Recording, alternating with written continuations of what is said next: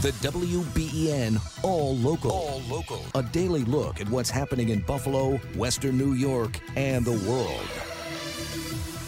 I'm Susan Rhodes. Monday morning, the 10th of July, and here's what's happening this morning. A prison escapee wanted in connection with a homicide and arson in Jamestown is still on the run, despite a massive manhunt that is comprised of at least a dozen law enforcement agencies. Michael Burham is described by police as very dangerous, who escaped from a jail in Warren County, Pennsylvania last Thursday night using bed sheets. There is some new information on the manhunt. Pennsylvania State Police Lieutenant Colonel George Bivens. We have located some small stockpiles or campsites in wooded areas in the general vicinity of Warren. We believe these sites are associated with Burham.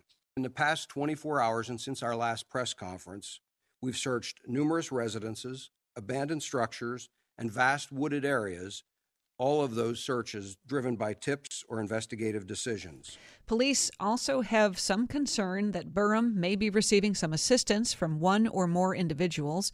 While law enforcement believe he remains in the Warren area, the scope of the search is being expanded. We'll be going live to that area coming up at 7:20 for an update on the escapee, Michael Burham. Deadly and devastating floodwaters washed over the suburbs north of New York City last night. Streets and roads were like rushing rivers. Sonia Rincon has the latest on the troubles in Orange County, New York, where there are flash flood warnings, road closures, and a report of a woman killed in the rushing floods as she tried to make it to safety. 7 and more inches of rain fell. These roads may take days to clean up. It's like the Colorado River running through here. County Executive Stephen Newhouse says first responders have managed to successfully rescue dozens more people from life-threatening situations. He's declared a state of emergency. Officials say the storm has already wrought tens of millions of dollars in damage. Governor Kathy Hochul declared a state of emergency for Orange County just after 9 o'clock last night. Because of the flooding around New York City, WBEN has learned that Amtrak service to New York City has been canceled today, and checking the message board at Buffalo Airport, the first 3 flights to LaGuardia Airport are canceled. 2 more later flights this morning in the 9 o'clock hour are delayed as of right now. We'll keep you posted on that. WBEN News Time, it's 5:04. Over the last several years, downtown Buffalo has seen its renaissance and has continued to evolve into a destination. But what makes for a healthy downtown? What allows for downtown Buffalo to thrive? WBEN's Brayton Wilson is here with more. This past Thursday, Buffalo Mayor Byron Brown said at an event to support the Bray Miller Market in downtown Buffalo, To have a healthy city, you need a healthy downtown. And the resources that come from downtown help to provide services for our entire city. While Mayor Brown believes businesses like the Bray Miller Market help to make for a healthier downtown, what else makes for a healthy and thriving downtown in Buffalo? I think it's a place, you can live, you can work, and you can play, and it's clean and it's safe. And I think all those things are true about our downtown Buffalo. You go from one end to the other, the business district, people are coming back downtown to go to work. We have a thriving theater district, the waterfront, what the Pagulas have done. We have everything in downtown Buffalo, and now we're having our workers come back, which makes it a big positive. That's Michael Schmond, Executive Director of Buffalo Place. As for President and CEO of Visit Buffalo Niagara, Patrick Kaler, he too believes a healthy downtown features a combination of different elements. It's all of the things people look for when considering Buffalo as a place to live, do business, or even visit. Walkable, great transportation, otherwise public transportation, parking, but then things to do, whether it be restaurants, attractions, places places to live. Actually, the proximity to canal side, so you've got outdoor recreation as well. So you've got a really nice balance of both work, live, and play. What does downtown Buffalo do particularly well, and what needs some improvement? Hear more from both Schmond and Kaler online. Brayton Wilson, WBEN.com News. All right, Brayton, thank you. A spotlight on community caring. Love Rising is a campaign underway in Niagara County in Western New York to show kindness and caring throughout the community. We have more on that from WBEN's Max Ferry. How many of us take an opportunity to take a step back and reflect as we continue to operate in a world that is always in go mode? This Monday marks the first day of many scheduled events and opportunities to step back and reflect in the name of Love Rising, a growing gathering of people coming together in Niagara County and Erie to share in acts of love and kindness. Love Rising is a community and church organization that focuses on neighbors intentionally creating caring communities. And we take some time during July each year to really focus on how we individually and as neighbors and as communities across Western New York can really work intentionally to show kindness and caring about ourselves, for our community. Pam Liebring, organizer of Love Rising. Now in their fourth year, the movement has expanded outside of a church in Burt, with many events throughout the county and in Buffalo. And while there are events going on all month long, Liebring asks even if you aren't planning on attending the events, to take a small amount of time this Saturday to reflect. Open your hearts and minds and always be open to thoughtful conversations. Because the more we take time to truly just be intentional about who we are and what we do, how we act, the better our world will be. You can see the full lineup of free family-friendly events at WBEN.com. This is Max Ferry for WBEN.com News. Thank you, Max. If you are mailing a letter or a bill, it's going to cost you more. The U.S. Postal Service raising the price of a first-class stamp from 63 cents to 66. It's the second rate hike this year. The first was in January. If you bought forever stamps, you can still use those. The Postal Service says the hikes are needed to offset higher costs due to inflation and provide revenue as the volume of mail continues to fall and as more and more people pay bills and do business online. But some critics point out that each time rates go up, mail volumes go down at a faster rate than projected. Dave Packer, ABC News.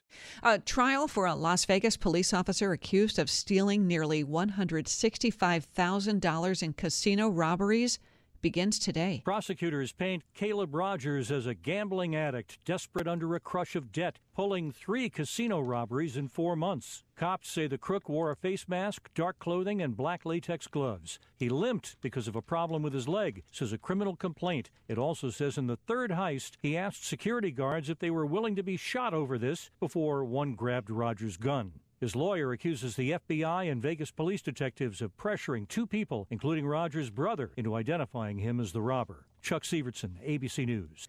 Top-ranked American Jessica Pegula has reached the Wimbledon quarterfinals for the first time in her career. The Buffalo native faces Marketa Vondrasova in the quarterfinals tomorrow. Pegula has reached a quarterfinal at every Grand Slam tournament in her singles career, including the Australian Open, French Open, U.S. Open, and Wimbledon. She has never reached a major semifinal, but that chance could happen this week at Wimbledon. And in doubles, Pegula and Coco Gauff advanced to the round of 16 on Sunday. Meanwhile, tens of thousands of champagne bottles opened during Wimbledon every year, but yesterday one caused a fizzle. No problem when the impatient star in the Disney movie Cruella grabs the champagne bottle from the waiter and does it herself. No prob playing basketball and drinking in the Birdman and Lil Wayne video pop bottles. But Sunday at Wimbledon, as Anastasia Potapova facing Mira Andreeva tossed the ball in the air, a cork popped and she sent the serve long. She lost the point on her second serve. The umpire, John Blom. Please, if you are opening a bottle of champagne, don't do it as a player is about to serve. Potapova smiled and nodded her head. Chuck Severson, ABC News. Ooh, I guess that's a no-no. Your exclusive WBEN 7 weather forecast. Some clouds this morning, becoming mostly sunny this afternoon with highs today near 80. For tonight, partly cloudy skies, overnight lows in the low 60s. On Tuesday, good deal of sunshine. Late in the day on Tuesday, could see a couple of showers while north and south of Buffalo with highs in the low to mid 80s.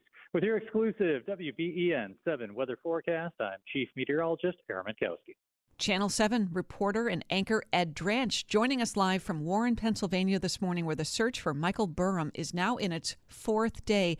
Ed, you're right there. What are you seeing this morning? Are you feeling a sense of urgency to get this guy?